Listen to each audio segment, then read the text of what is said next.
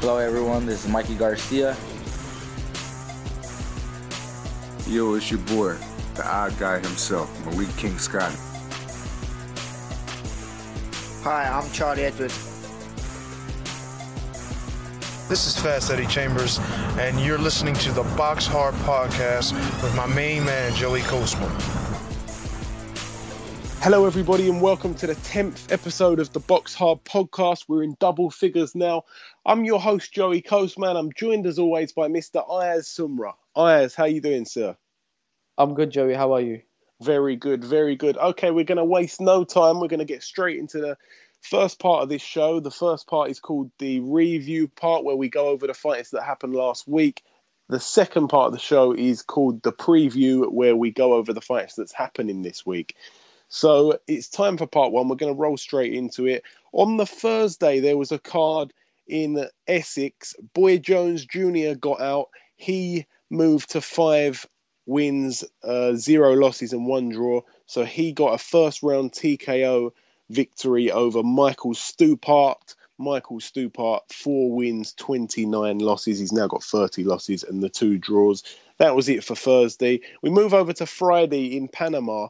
Guillermo Jones returned to the ring after 2.5 years out to win a unanimous decision over Daniel Cotta. So he's racked up his 40th win now, Guillermo Jones.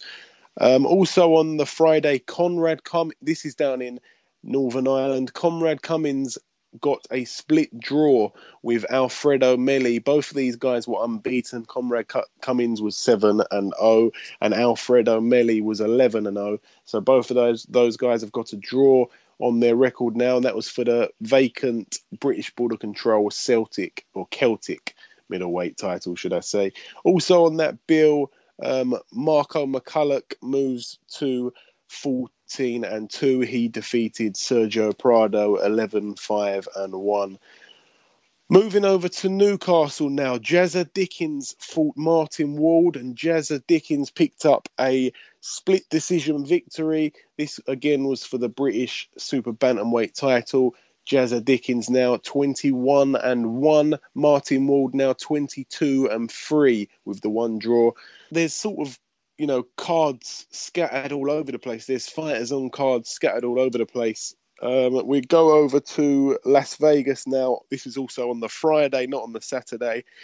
Diego De La Hoya moved to 13-0 with a unanimous decision after 8 rounds against Giovanni Delgado.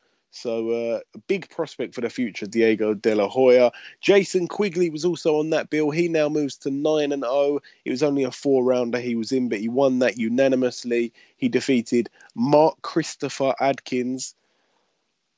Also in Las Vegas, there was a card over there in the Cosmopolitan. Gilberto Ramirez, he moved to 33-0. He defeated Javorg Kachakian. Kachakian now is 23-2, and Gilberto Ramirez 33-0. Saul Rodriguez was also on that card. He picked up a TKO in the first round. He moves to 19-0 with the 1 draw. He defeated Ivan Najera. Ivan Najera now 16-2. Now that's it for the Friday. We're going to move over to Saturday. Ayaz, shall we start with the card in Germany? Yes, we should. I think we should start there because it was upsetting, really. Martin Murray, he went over to Germany, he fought Arthur Abraham in Arthur Abraham's backyard, and unfortunately he was on the wrong end of the decision again. Now, he's had 4 attempts at a world title, Martin Murray. Obviously, he fought Felix Sturm, he fought Gennady Golovkin, and he fought Sergio Martinez. 2 of those fights, he possibly should have got the win, to be honest. I know that Kalle Sauerland, the promoter of Arthur Abraham, actually said that he saw Martin Murray as a former 2-time world champion coming into that fight with Arthur Abraham. But unlucky for Martin Murray, Arthur Abraham won on a split decision. 1 judge gave it to Martin Murray, 2 judges gave it to Arthur Abraham, so he retains his WBO World Super Middleweight title. Murray actually lost a point for holding during the fight. How did you see that fight, Ayaz? What did you make of it? I think Martin Murray done really well, and I think he actually hurt Arthur Abraham a couple of times during that fight. But again, he just seems to be the most unluckiest guy when it comes down to decisions. He really thought he won it at the end. His team thought they won it, and they're sort of trying to chase a rematch, hopefully in Manchester. What do you think? Yeah, I agree with you what you just said. After before they went to the unanimous decision, Martin Murray, like, he got so happy. Split decision. Yeah, split decision. My mistake. Split decision, right? Yeah, I saw Martin Murray's team were like jumping and that. They thought they won the fight. To say one thing, Martin Murray is a good fighter, but you know what?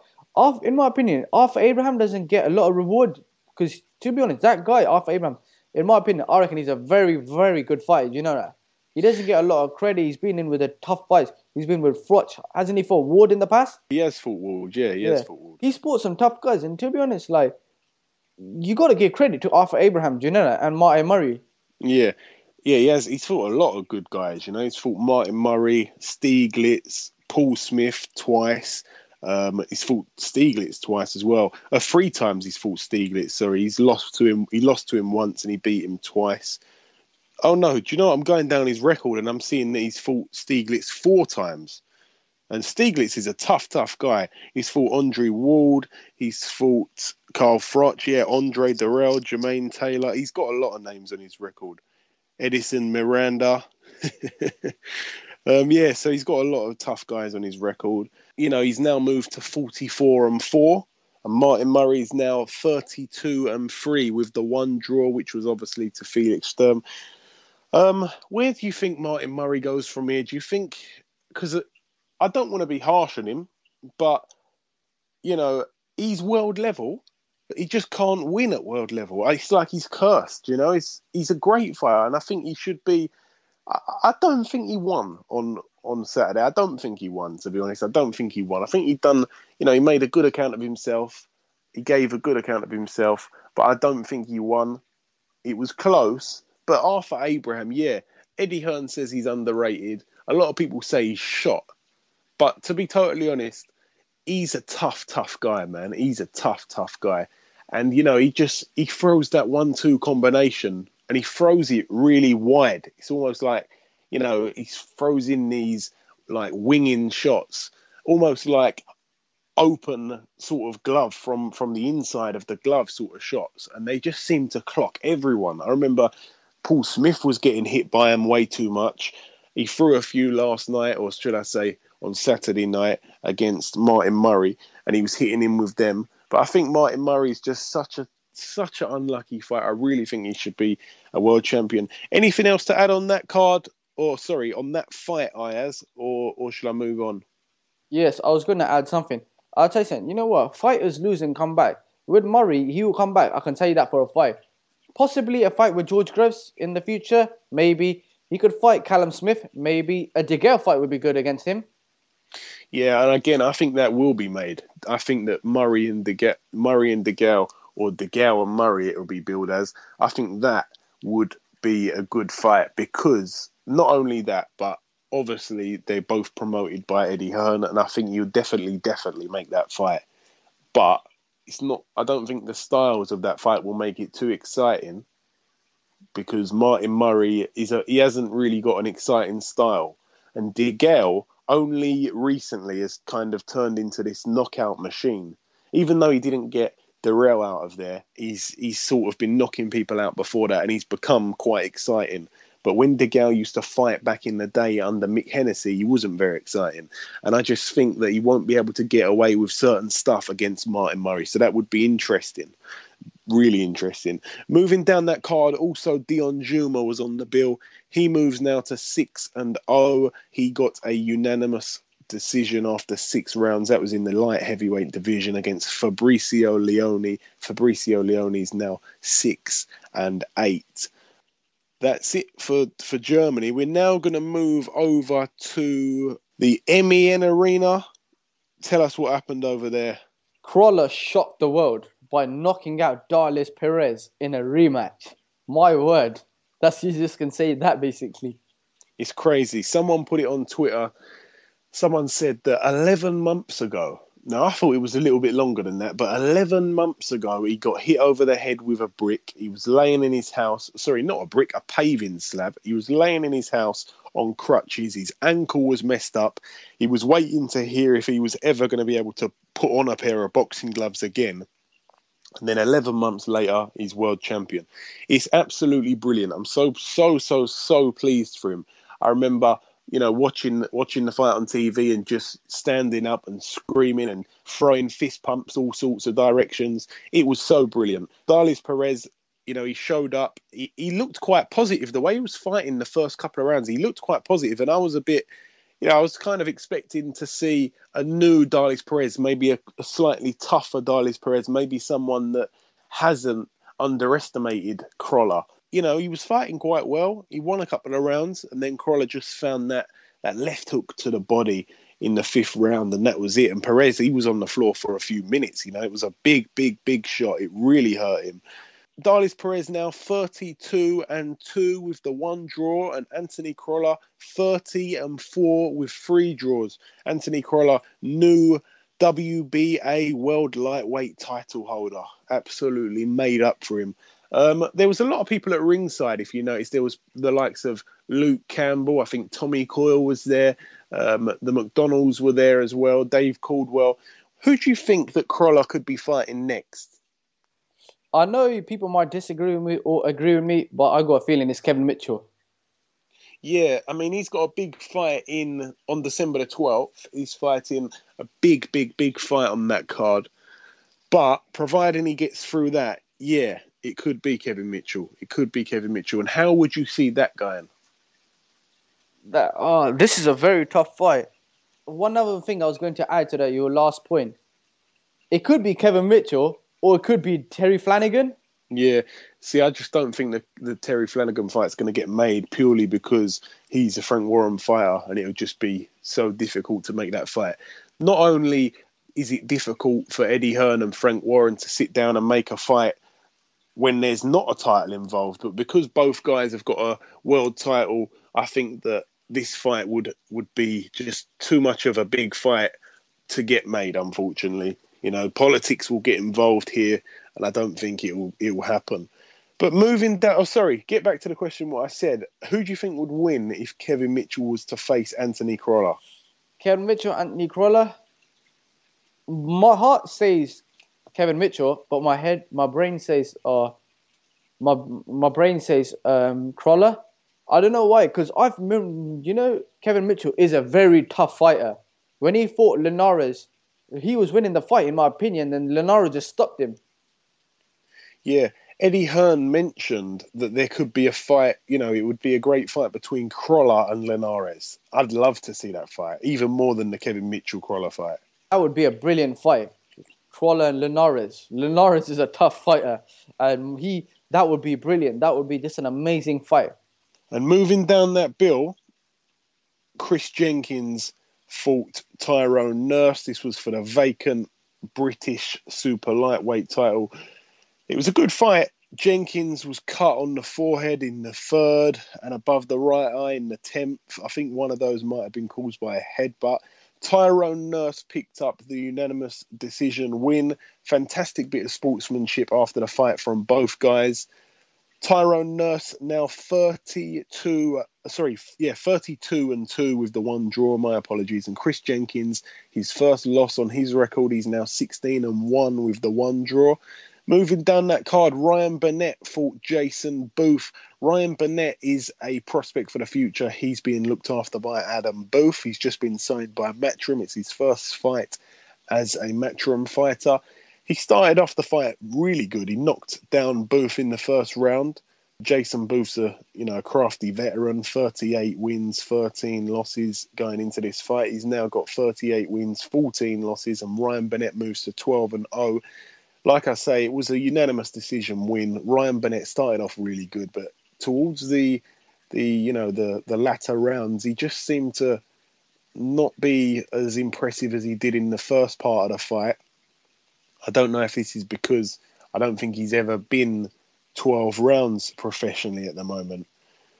Charlie Edwards was also on the bill.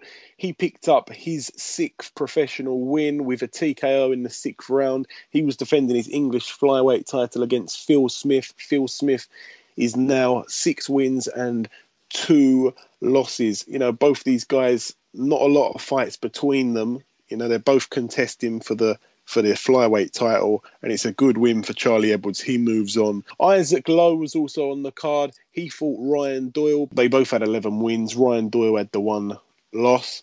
This was a split draw after 10 rounds. This was for the English featherweight title, so both guys pick up a draw. Brian Rose got a win. It was only an 8-rounder, but he won on points. He fought Ruslan's Podnosevs. I've never heard of him. I don't think I've pronounced his name right, but Brian Rose moves to 28-3. Of course, Mandalay Bay. Miguel Cotto faced Saul Canelo Alvarez. Now, this was a brilliant fight. There was a round in there. I think it was one of the late rounds, maybe round 11, round 10, or it might have even been round 12. It was one of the best rounds I've seen in boxing, to be honest. There was a round in there that was absolutely incredible. They were both throwing shots. Do you know what I want to say before we get into it? I just want to say the head movement of Canelo is absolutely incredible. And when he was ducking them shots, you know, Cotto was winding up and throwing big shots, and Canelo was hitting him and then ducking and then jumping back up and hitting him. He was absolutely brilliant. And I've noticed that his defensive skill was so brilliant, Canelo. I know Mayweather's timing's impeccable and you can't compare his timing to someone like Cotto, but, you know, if he actually shown us some of the, you know, the defensive skills that he's shown this fight against Mayweather, I don't think it would have been as much of a schooling, to be honest. But yeah, Miguel Cotto, he's now 40-5. Saul Canelo Alvarez, 46-1 with the 1 draw. Unanimous decision. Canelo is now the WBC World Middleweight title holder. Miguel Cotto actually lost this title on the build-up to the fight because he decided that he wasn't going to pay the sanctioning fees. Whenever you're defending your title, you've got to pay the sanctioning fees. And he decided not to. And there's a bit of speculation because the winner of this fight was supposed to fight Gennady Golovkin, and there was a bit of speculation that he didn't want to fight Gennady Golovkin because he's not actually a natural middleweight, a natural 160 fighter. However, he lost the fight anyway, so the title's been handed to Canelo, and Canelo will defend his WBC title against Gennady Golovkin in what will be a unification fight. I'm dying to see that fight. Firstly, before we start talking about Canelo and GGG, what did you make of the fight, Ayaz? Cotto against Canelo? That fight was amazing. Cotto, legend. Canelo, pound for pound star. What a fight it was. All I see is like Canelo like hitting him with some brilliant shots, just like not dodging him, uppercutting him, hitting him. Canelo, Cotto coming around, hitting him again. But to be honest, like that was such a good fight.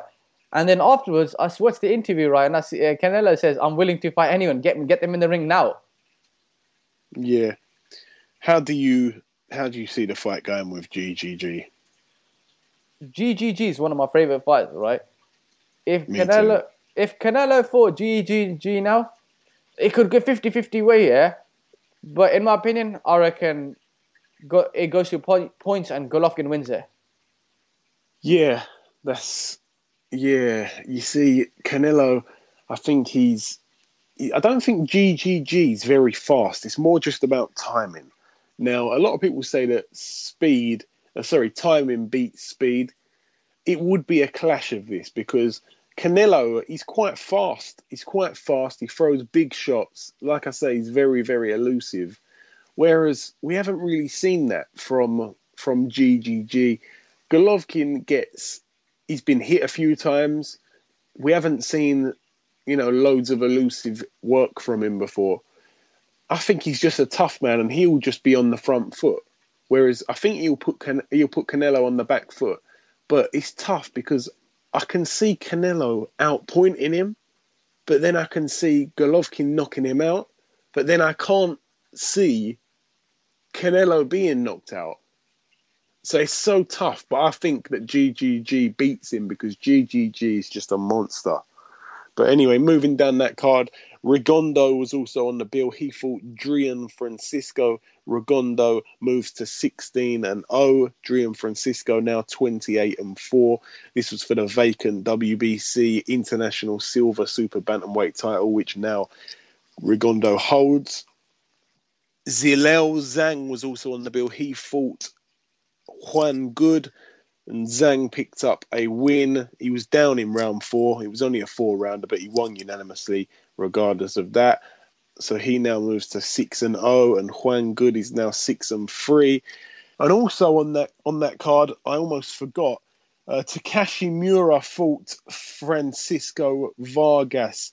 Now, Miura was going into this fight 29-2 with 2 draws. Vargas was 22-0 with the 1 draw. I'm going to let you talk about this fight, Ayaz, but I'm just going to point out, of course, Vargas was down in round 4 and Miura was down in round 9 where the fight was stopped via TKO. So Vargas moves to 23-0 with the 1 draw, and Takashi Miura is now 29-3 with 2 draws. Talk about that fight, Ayaz. To tell you one thing, in my opinion, that was fight of the year. All I see is Mura, dropped him and hitting him, right? I thought the referee was going to stop it. There was one cut on the top of his eye. He was bleeding everywhere. His eye was swollen, Vargas's. And then, bam, right, 9th round, Vargas drops Mura and then just stops the fight.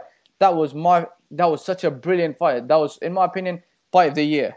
Yeah, it really shows character when you get knocked down. I love it when people get knocked down, they get back up and then they win on points. But this guy actually got back up and knocked out Miura. Vargas was down early in round 4. It went on another 5 rounds. Then he got the TKO victory. So that's very good for Vargas. So hopefully we see him in a few big fights in the future. But that's really it for part 1. So we're going to bring on our first guest. Okay, it's time to welcome our first guest on this week's show. Ladies and gentlemen, please welcome hot prospect for the future, English flyweight champion, Mr. Charlie Edwards. Charlie, welcome to the show. Hi, mate. You all right? Good. It's going to be weird talking professionally to you for the first time. Now, you was out the other day. You got a KO in your last fight. How did you feel in there, Charlie? Because you look brilliant. I know that it's on Sky. You can watch it on Sky On Demand now, so I've watched it back. But you look cracking in there. How did it feel the other day? I felt great in there. I feel really strong. Right now I'm starting with MGM. I've been training with Danny Vaughan, so I started training with him before my Lewis Norman fight for 3 weeks, and I had a full camp with him in my last one. So all the stuff we're working on is like really paying off now. Like we're gelling together, and I felt like unbelievable in there. Everything went to plan. We studied Phil Smith, and we executed the game plan perfectly, and I caught him with a cracking right uppercut as he come in. And how do you think he compares, Phil Smith, to Louis Norman? Do you reckon who do you reckon was a better fighter? You know what? We looked at Phil Smith and we looked at his record, and he's been in with Ian Butcher, and supposedly he was very unlucky not to get it. He lost by 1 point. So Phil Smith's a very tough. He's a mature man, so he's 29 years of age. He was supposed to be tough, fit, but I don't know. I just felt that because Lewis Norman weren't having a go, I kind of think he accepted defeat. Like he knew that I was outboxing him, and he didn't want to come in. Where fair play to Phil, he tried to give it a go, and when people were going to give it a go against me, I feel that the more they come and have a go, the more you'll see finishing knockout punches for me, because I'm a very skillful boxer, but I can punch. But if someone's always moving away and not moving on to my shot and giving me the opportunity to catch them, it won't always pay off. So I'm not sure. Lewis was more of an awkwarder opponent, I'd say, because he sat back on the back foot, and I had to make me box in and out and box clever, where Phil kind of played into my hands, really. Do you reckon it's a mixture of possibly the fighter themselves, the way they fight, and also possibly the fact that you may raise to the occasion on the night as well, a mixture of both those things? Yeah, exactly. Now, because it was my first fight was under Danny Vaughan's guidance and things, so I was working on things, and we had a longer camp the next time, so we had longer time to work on things. We gelled together, and I feel settled. I feel settled now, and I just look forward to my next few fights under Danny Vaughan. Now, as you said, you've signed with MGM Marbella. You've had, how many camps have you had out there now? Just to remind me. This is my second camp out there, but I have been over there 3 or 4 times on holidays as such, just checking the place out and things like that, getting to know everyone out there. But now I have signed with them. I've done my camp before the Lewis Norman fight. That was my first 3-week camp. Last one was 3.5 weeks. And now after Christmas, hopefully I'll get on the Quick Frampton cards for the British, which we're going to be pushing for. And then I'm going to go out there and do a solid 6-week camp. And what is it like out there? Because I know that it's lovely. When you look at the photos out there, it looks brilliant. I mean, like you go out there, you see a lot of photos of what you do outside the gym. Is there any risk whatsoever of possibly, because you're out there in beautiful surroundings, taking your eye off the ball? Because I know that there's a few guys that train out there and they all talk highly of the MGM, but a few of them recently haven't had fantastic results. I'm talking about people like Tom Stalker. There's a few people, not just Tom, but not brilliant results have come out of there. I know it could just be a complete coincidence, but is there any chance whatsoever of taking your eye off the ball out there? With me, there's no chance whatsoever. I want to go to world honours, so I know I've got to put in the work. I've got a great team behind me. I've got my dad there with me. He does all my food, and he makes sure I'm sound. Like Jackie wouldn't let me go out, he'd be the first one to jump on my back and things like that. So I know what you're saying. It does look like it's living the life as such out there. But believe me, when I'm out there, all I do is eat, sleep, train, repeat. You know what I mean? That's all I do. Yeah, I might lay in the sun for a couple of hours, but that's rest and that's recovery. I'm not down the pool. I'm not down there having a drink. I'm not going out late nights. I'm in bed by 10 o'clock, getting my head down. So it looks like it's a high life, but it really isn't. It's just the better surroundings. It's hot over there. You feel better. The sun's blazing all the time. It makes you more happy, and like the food's so much like cleaner, fresh over there. All the fresh fish and things like that. So that's a major bonus about being over in Spain. And like the gym from where we stay over there, it's like 10 minutes down the road. It beats travelling an hour. If you traffic, hour and a half into London and back, it's a 6-hour round trip in London, and you're knackered by all the travelling. So this is really just focused whole on the boxing. Okay, yeah, that's a fair point. Now, of course, you won your English title in your 5th fight, so that was, seen as quite early. What sort of belt are you trying to target next, and when would we see you going for that title? Well, I've sat down and spoke to my management team at MGM and my trainer, and I've even spoke to Eddie, and it's looking like he's going to see what he can do, but it's looking like my next fight should be for the British. We're going to try and target Luke Wilton. He's a Northern Irish boy. He's in position to be able to box for the British because him and Ian Butcher's fight fell through not long ago. So we're going to try to target him for the Quick Frampton card, solely because Eddie's trying to do an England v Ireland kind of card. So it makes sense for the card, and it'll be a cracking fight. Oh, wow. So that could potentially be your next card.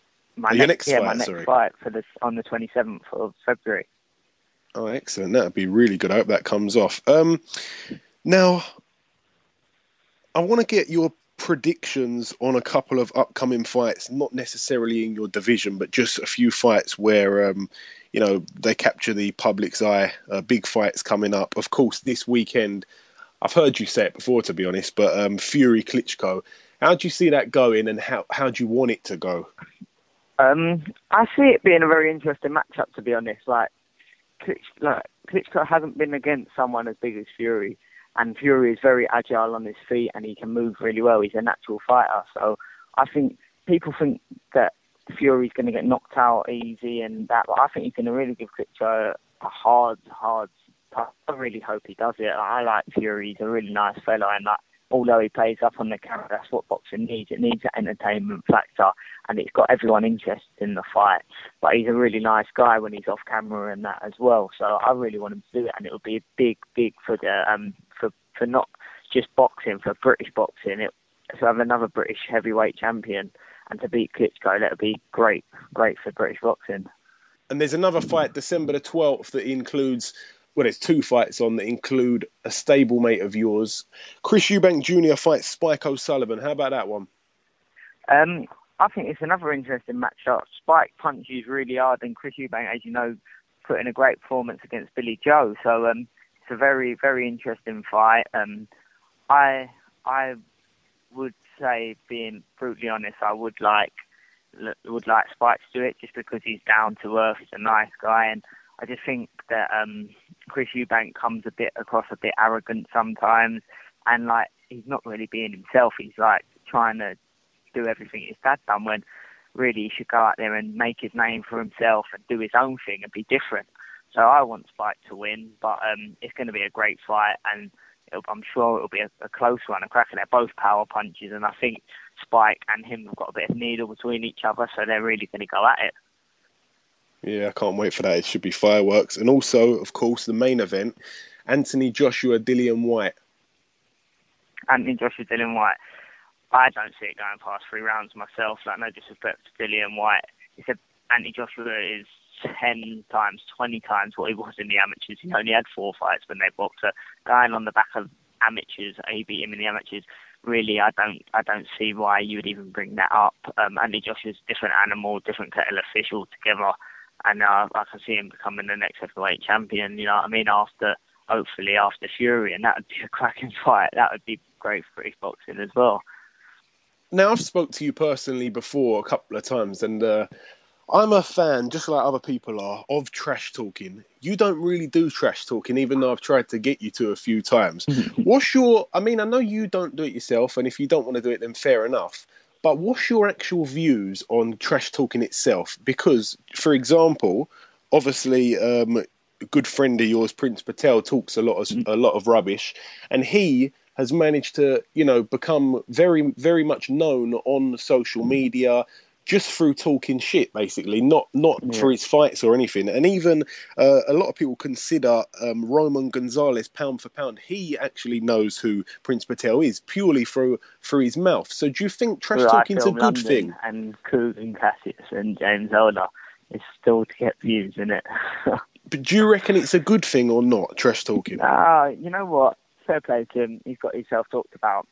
He's absolutely terrible, and he's getting talked about. So he's done something right, even if it is trash talking. But the only thing is with trash talking. Look at Ronda Rousey, how she trash talked Mayweather, and now look at her, how much hate she got, how much stick. They always get found out in the end. Uzi Ahmed, he got knocked out by Ashley Sexton. Patel is another one. He is another one of them chat rubbish to get his name out there. They don't even show him on Box Nation. Do you know why they don't show him on Box Nation? Because if everyone see, because he's got so much speak about him, if everyone actually see him box, they would know he's an absolute muppet. So he can trash talk all he wants. He's chatting rubbish about he's earning this money, that money. No, he's earning about $2,000 max. You know what I mean? And he's trying to hype and jump on my coach strings just to get a payday. And let's be real, I'd fight him tomorrow. Eddie would match it tomorrow. But he ain't going to fight me. He's going to ask for something stupid like $30,000 and he'll get laughed at because he's not worth $30,000. You know what I mean? He's just a complete and utter muppet, and I'm sick to death of him. He's just an idiot, and he won't even get to title level. Someone will beat him long day. Waladin would beat him all day. He's already beat him twice. You know what I mean? Someone whose career's going down, maybe like Lewis Norman, he should fight him because Lewis Norman would beat him as well. So, but then Patel ain't going to fight them kind of people. All he wants is foreign imports who are stupid, who are muppets. You know what I mean? So he's just a joke. I'm so pleased I got that little rant. I was actually going to ask you about Louis Norman fighting Prince Patel, but you kind of answered it. So if you had to won't fight him. He might mouth off about him, but he won't fight him. He knows it's too much of a risk. If you had to sum up Prince Patel in one word, what are you saying? Absolute prick. That's 2, but I'll give you that. All right, I'm going to pass you over to my partner on the show. I know I've kind of basically said everything, so if you've got any questions, Ayaz, then you're free to ask them. If not, then that's fine. Just say so. So, bring yourself in now. Hello, Charlie. How you doing? Yeah, I'm good, thanks, mate. And yourself? Yeah, I'm not too bad. Charlie, can we see you fight in America anytime soon? You know what? It is possible. I've flew through these the flyweight rankings in Britain. If I fight for the British, win the British, then European, then I could be fighting for a world title in the next 5 fights. Eddie said he could see it. So it's a very possibility, and I'd love to get out there because that's where, like, I don't know, with flyweights out in the world, it's a very, very tough weight. It's probably one of the best weight divisions, especially now with Gonzalez being pound for pound. So yeah, I could see myself being out in America in the next 2 years, and I'd love to. It'd be a great experience. Mm-hmm. What do you think of, like, Prince Patel saying "I'm the great one"? From your opinion, like, he's always saying on interviews, "I'm the great one." He's got to say something, can he? If you watch him, you know he's shit. So he's got to pick himself up. He's got to delude himself somehow. Mm-hmm. And one last question: your brother today, Sonny Edwards, isn't it true that his fight got cancelled? Was it from GB? Yeah. His fight got cancelled. The boy just won a tam of gold. He's come back, and, like, obviously he ain't gonna want to come back and get beat off my brother, is he? So it's better off pulling out and taking that gold with him. But he ain't fighting now tomorrow, which is a bit guttering because he wanted to get out there and prove himself. But I've told him your time's going to come and you'll prove yourself on the big stages. It's just a matter of time. Yep. Okay. Thank you. I'll pass you back to Joey. Nice one, mate. Cheers. Okay, Charlie. I'm going to end it on one last question, which I'm going to ask you live on here. I'm not going to cut it out. You still owe me a Nando's. When is this happening? When this happening, as soon as I'm back and I'm settled and my bird lets me out the house, then I'll come and take you for a Nando's. That's over Christmas. I'm back in 2 weeks and we'll go out for a Nando's. All right. Well, you going to the Danny Connor fight in the Westcross Leisure Centre? Do you know what? I want to, but I don't think I will be, to be honest. I don't think I will be. Opportunity. I was going to take you for a little cheeky mandate before, but hey, using Eddie's words. Listen, I might be around at that time because I go away on the 13th of December. I'm going to Paris on that day, so yeah, little Disneyland thing. But again, proper matey chat on the podcast, but I'll leave it all in. Yeah, listen, Charlie, it's been an absolute pleasure having you on the show. It's brilliant to talk to you. I loved speaking to prospects. I love speaking to champions. You're both of those things, and of course, a personal friend of mine anyway. So thank you very, very much for coming on the show. It's been an absolute pleasure of mine. All right, nice one for having me, Joey. And I'll speak to you soon. All right, brother, take it easy. Right, Goodbye, mate. Bye. Bye-bye. Okay, it's now time for part 2 on this week's show. This part is called The Preview, where we preview the fights coming up this week. However, this show is going to be released on a Wednesday, so we've basically left out the Bradley Skeet fight, which was on the Monday. So I'm going to sort of go over that before we get into the second part of the show, because it's a little bit of a preview and a little bit of a review, I guess. It's kind of in the middle. So the fight is now took place. It's now finished. It was a bit of a strange card on a Monday night in the Hilton Hotel in Mayfair. Bradley Skeet defended his WBO European welterweight title against Stevie Williams. Bradley Skeet picked up a 10th round unanimous decision win. Also on that card, Simon Barkley moved to 8-0. That was a points win over 6 rounds. Jay Harris was also on the bill. He moved to 7-0 with a 3rd round TKO. That's really it for the Monday. Again, it was a bit of a strange card for there to be some sort of boxing on the Monday. Also on the Wednesday, so this fight hasn't took place yet, so you can listen to this. You'll probably end up listening to it on a Thursday, but if you listen to it on a Wednesday, it will still be before these fights we're about to read out. Erislandy Lara is fighting in Florida. He's fighting Jan Zavek. Now, Erislandy Lara, who we know is an absolutely fantastic opponent. This is for the WBA World Super Welterweight title, which is also known as the Light Middleweight title. It's also for the IBO World Super welterweight title, again known as the light middleweight title. Erislandy Lara 21-2 with the 2 draws. Erislandy Lara is an absolutely fantastic opponent. In last week's show, Austin Trout says that he feels that Lara is a better fighter than Cotto and Canelo, because that was a big clash on last week, of course, the one that we reviewed in the early part of the show. He's now fighting a guy called Jan Zavik, and Jan Zavik has a record of 35-3.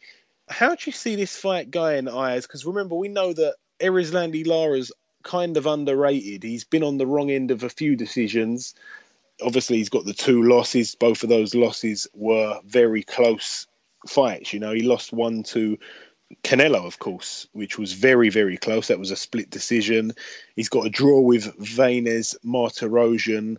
He lost to Paul Williams on a majority decision, and he's got a draw with Carlos Molina. So he's been on the harsh side of a few decisions now, Erislandy Lara. So, yeah, he's fighting Jan Zavik, and Jan Zavik is a guy that I don't know too much about, but still quite a good record. He's got the 3 losses on his record. One was a loss in 2013 to Keith Thurman. He's also got a loss in 2011 to Andre Berto. Still a decent fighter. He's got 3 wins on the spin since losing to Keith Thurman in 2013. How do you see this fight going, Ayaz? I know your knowledge on Jan Zavik's probably not, so much knowledge, because again, he's not very known. He's been beaten by a few top guys. But how do you see this guy in? And more importantly, what sort of future does Lara have at 154? In my opinion, I reckon Lara wins this fight. I don't know much about his opponent, but obviously Lara's got better. In my opinion, Lara's got very good experience. He's fought like Canelo. In the future, as 154, I can see him have some big fights. A fight that I'd like to see is him and Golovkin. Yeah, that's a question that I don't think we asked Austin Trout last week when we spoke to him, but that would have been quite good to see what he thought about that fight. But again, what weight would it be at? Because, Golovkin, yeah, that's another conversation really. But Golovkin's obviously at 160. Lara's pretty comfortable at 154. I think he would be sitting there. I don't think he'd want to put on any more pounds, because I think he's a bit of a small 154, to be honest. But yeah, again, a very crafty fighter with a big future. Okay, moving over to Saturday now. There's a massive fight on if you're a British boxing fan, if you're a heavyweight boxing fan. Vladimir Klitschko defends all of his titles. We could be here all day naming which ones they are. He's got every title but the WBC, which is held by Deontay Wilder. I would give you the option to start elsewhere, Ayaz, but I know that you would want to start with this fight. It's over in Dusseldorf. It's in the sort of proclaimed backyard now of Vladimir Klitschko, all these fights in Germany that he keeps having. How do you see this fight unfolding, Ayaz? In my opinion, this is going to be a very good fight. Obviously, I was at the press conference in Brentford when Tyson Fury came in a yellow Lamborghini and dressed up as Batman. And he tried to get into Vladimir Klitschko's under his skin. This fight is going to be very good. Obviously, it's meant to happen October 24th, but because Vladimir Klitschko pulled a calf injury, he got pushed forward to November. This is going to be a very good fight, yeah. But a lot of people are writing off Fury, yeah. But anything happen in boxing, obviously Klitschko is he's like one of the greatest heavyweights of all. If I have to edge it, it'll probably be Klitschko on points. Again, I really hope that Fury can do it, and I've got loyalties that lay deep within the Fury family. I know them all personally. They're all great guys. I'm not going to go on record and go against them. I think he can do it.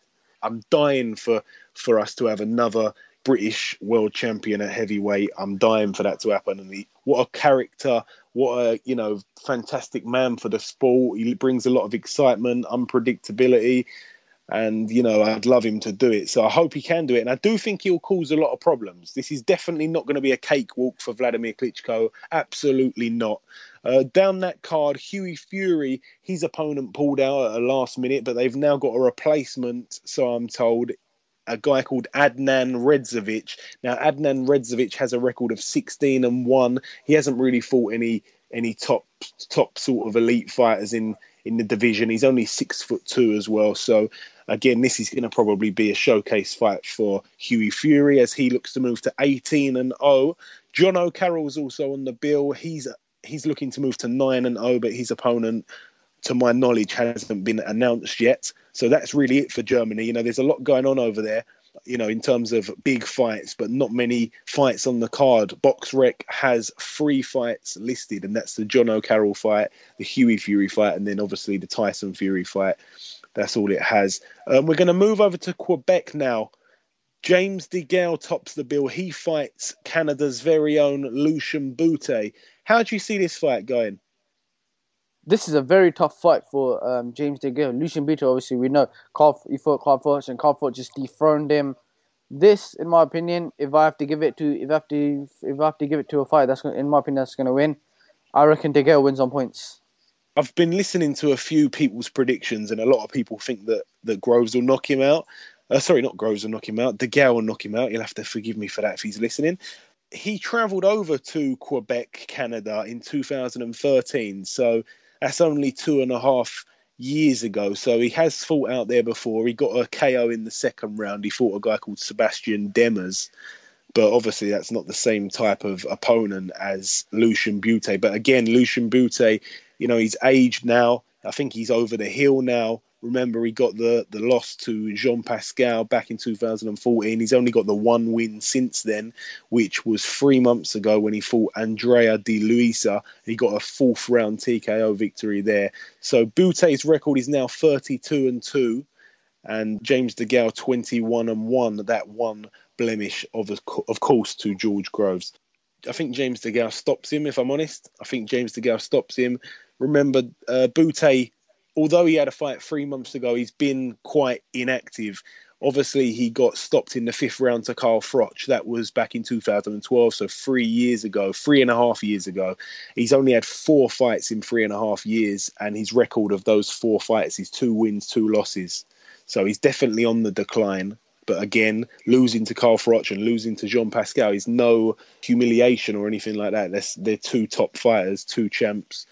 But I think that DeGale wins this, and I'm pretty happy that he's actually been out to Quebec and fought over there before. That's good, because a lot of fighters don't travel too well, but we know he's gone over there and got an early knockout, so perhaps he could get another early knockout.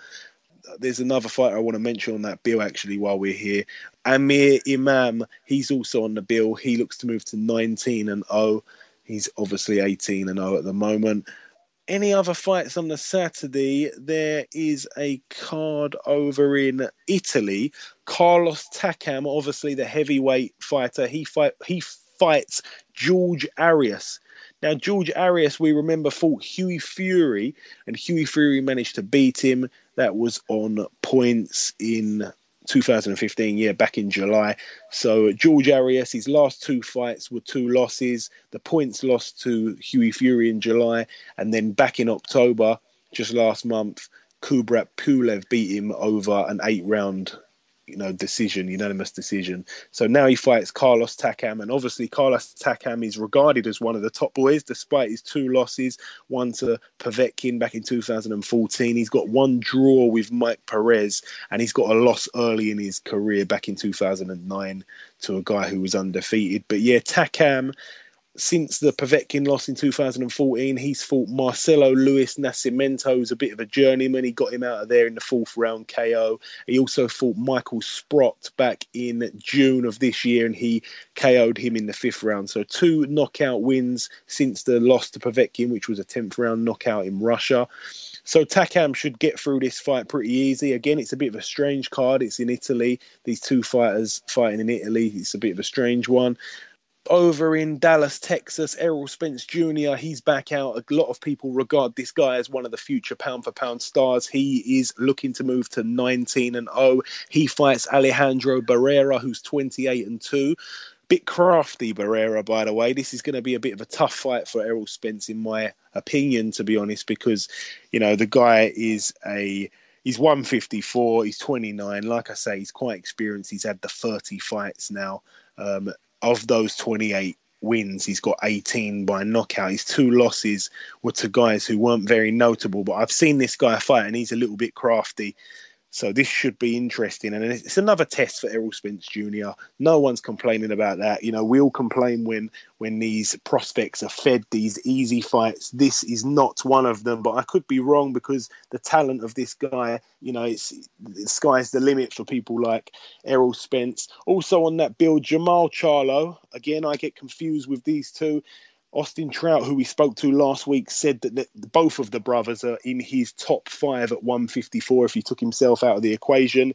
He's 22-0, Jamal Charlo. He fights Wilkie Campfort, who's 21-1. That's also on that card, on the undercard of Errol Spence Jr. So that should be a good fight. And that's really the end of the preview part of the show. We whizzed through it this week. A couple of bits of news. Just this week, David Haye has announced he's going to be returning to the ring on January the 16th. Tickets go on sale for that this week. He fights Mark Demori.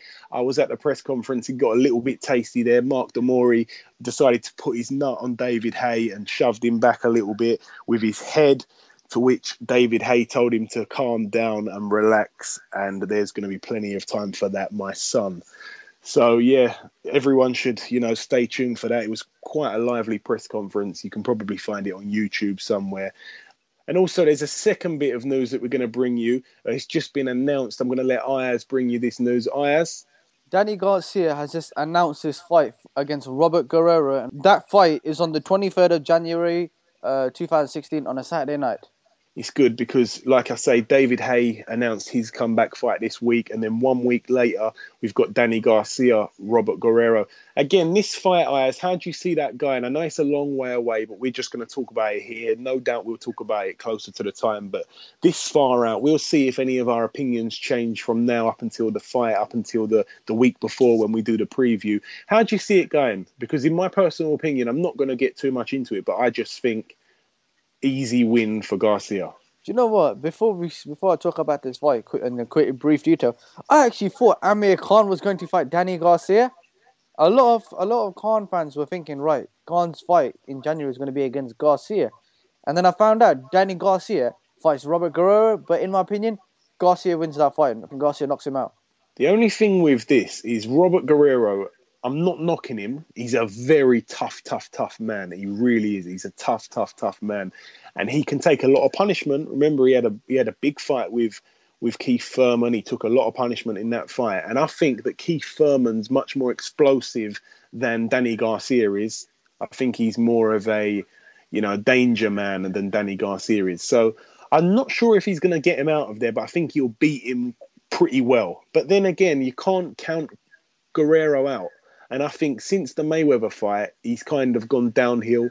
I don't think he's, the same fighter. I don't think he's going to win, but he can make it ugly for Garcia. And that's what we want to see, because whenever any other fighters made it ugly for Garcia, people like Lamont Peterson, people like, good boxers, just like Guerrero. Guerrero can box well, and he could potentially pose a lot of problems for Garcia. No one really looks fantastic against Guerrero, apart from Mayweather, of course.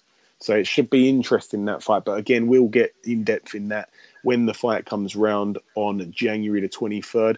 So that's it for the second part of the show. And we're going to bring on our second guest this week. Okay, it's time for our second guest on this week's show. Ladies and gentlemen, please welcome Mr. Silky Wilkie Campfort. Wilkie, welcome to the show, sir. Hey, thank you, man. Thanks for having me, guys. How you guys doing this morning? No problem. It's actually the evening where we are over in UK, but thanks nonetheless. Yeah, Okay. I'm in Florida. It's morning for me right now. It's 11 o'clock, 11:30 right now. Okay. Now I watched your last fight, Wilkie. I watched your fight on PBC, of course, and I think it was quite impressive. I mean, it was a bit of a war. It only went 2 rounds, of course. But what I noticed is you was knocked down in the first round and you wasn't hurt. You got straight back up. And what I noticed and what I was quite impressed by was the fact that you jumped straight back up. And a lot of guys get back up and they're on the back foot. Now, you was straight on the front foot, which showed a lot of bravado, but smart bravado, calculated bravado. You was covering up and countering effectively. And that impresses me, and that's very good to see. You possess a very good right hook and a very good left hook. And of course, you took him out in the second round. You knocked him down 3 times and he was basically finished and the referee stopped it. Yeah.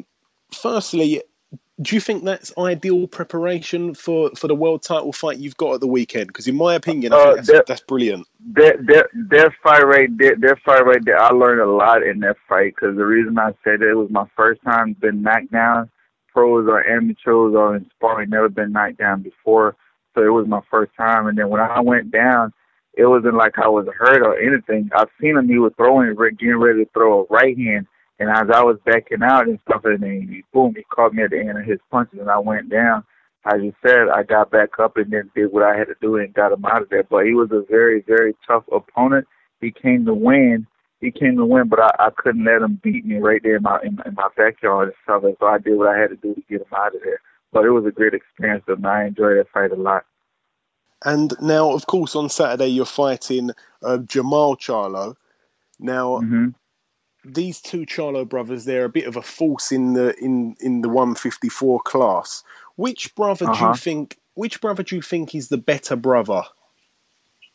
I think the one I'm fighting, I think is the best, because the reason why the other one, his style, he has I look at him like that, though. He has a very boring style. He started just to run around the ring and stuff and Peter Pat and stuff like that. But the other brother, the one I'm fighting, but him, he's a straightforward coming fighters and stuff. Like, he gets in the ring he comes in the ring with bad attitude. He comes in there to get you out of there. And then, which is like me and him, I have the same attitude. Once I get in the ring, I go after my opponent. There's no boring fight. There's no fight I've been in has been any kind of boring fight. I think me and him, we have the same similar style and stuff like that. But I mean, November 28th, will be a good show to me. But I believe the one that I'm fighting, I think, is the better fighter than the other one. And now, of course, your record at the moment is 21 wins and the 1 loss. 12 of those wins coming by knockout, and your 1 loss isn't something that's been, brought up as a big thing, because if anybody knows your record, they know who you are. They'll know your first loss was in the first year you turned pro, and it was a majority decision over 4 rounds, but you was robbed. It was in the guy's backyard. So that's not something that should be, it's some sort of confidence. My first loss, though, man, I learned a lot from that loss, though, man. But at the same time, I still look at myself as an undefeated fighter, because the reason why, because everybody was there that night, they knew who won the fight, though, clearly. Look, but how you know, the politics that comes with boxing and stuff. I was in his hometown on his promoter shows and stuff, and then, and I let the fight get a little bit closer, but, they wasn't going to give it to me, so they give it to him. But at the same time, I still look at myself like, even though I have that loss on my record, I still look at myself as an undefeated fighter. But that loss, though, I also learned a lot from that loss. So I learned not to let it go in the judges' hands and stuff like that. It's so I got to win every round impressively. Yeah, and also, again, it was only your second fight in, and it wasn't really a real loss, but I understand what you mean by that. Now, you're in the 154 division, the light middleweight division. It's a very highly skilled division. There's a lot going on at the moment. Of course, Canelo fought at the weekend. He fought Cotto. Tonight, you've got Erislandy Lara fighting for his world title. You're on the weekend. Of course, Jermall Charlo. How do you see the division at the moment? Is it one of the strongest times it has been? Is it sort of the strongest time for the 154 division at the moment, in your opinion? I think the 154 weight class and the 147. I think those two weight divisions right now are those two weight divisions right now. They stack them with talent, with guys with skills and stuff like that. I mean, I look at it like this, though, man. Like, my main focus right now is on Jermall Charlo. Once I get passed by him, I would like to unify the title. Either I get in there with either Canelo or Lara, either one of those guys, So I'm not looking past Charlo, but at the same time, my goal in the future is just to try to unify the title. But at the same time, it's a very, very stacked, very, very, very stacked division and stuff like that. But I have to get past Charlo to be on that list, or maybe one of the top guys in that division. So that's what I'm working on right now. And without doubt, this fight is going to be your biggest fight thus far, your hardest fight thus far.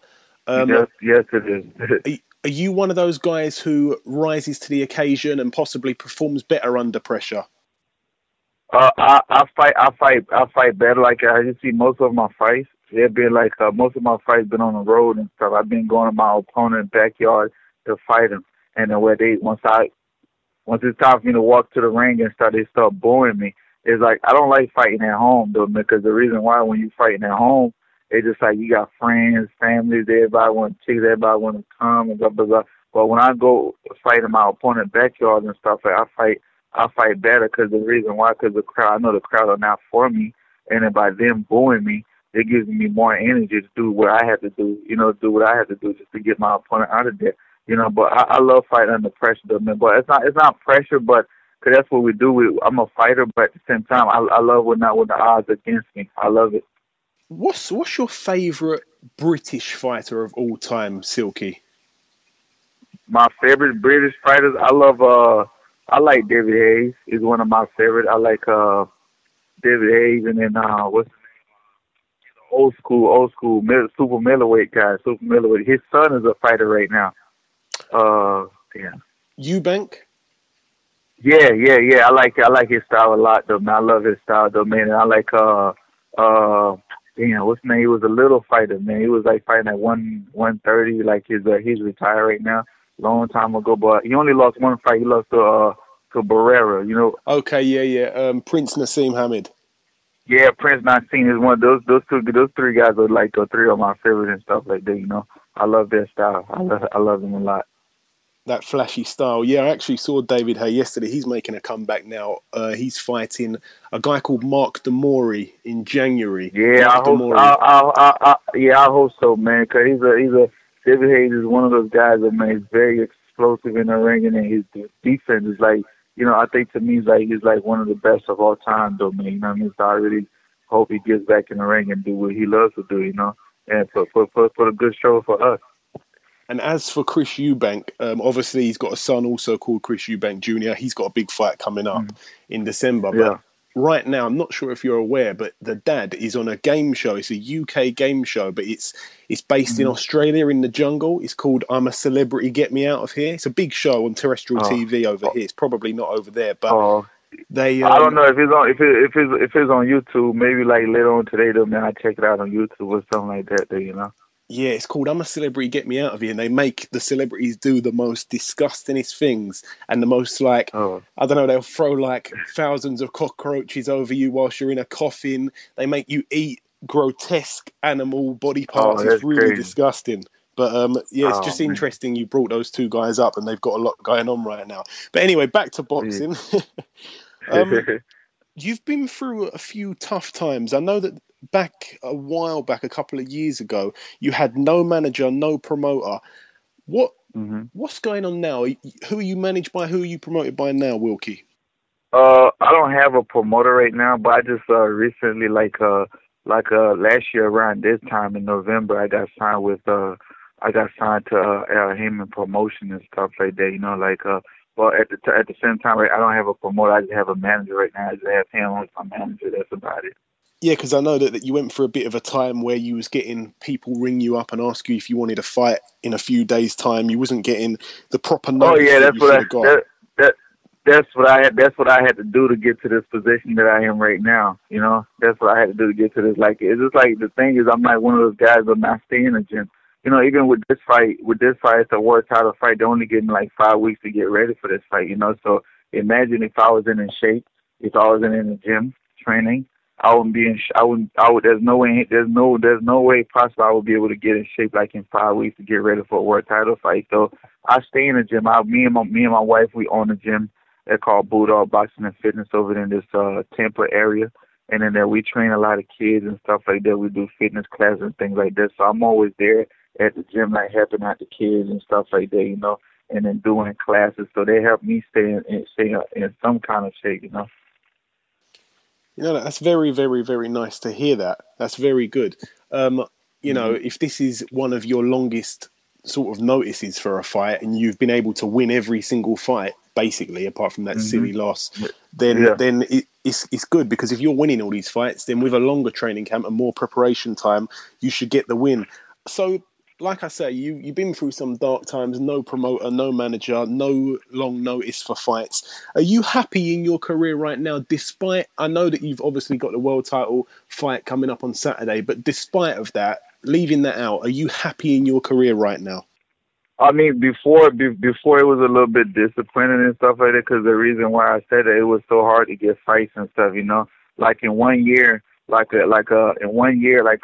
say like 2 years ago, I went to 7 different training camps, and then all 7 fights fell off. Because the reason why, because I don't know, because the reason, like, I couldn't get no fight. It was so hard to get fights and stuff like that. But you know, like right now, I'm very happy the way Al Heyman the way they did the managing my career, the way they got in my career. I'm very happy right now with my career and stuff like that. You know, everything happened in life for a reason, but I believe God put them in my life. So man, put Al Heyman them in my life for a reason. So right now I'm very happy the way my career is going right now. You know, thanks to Al Heyman.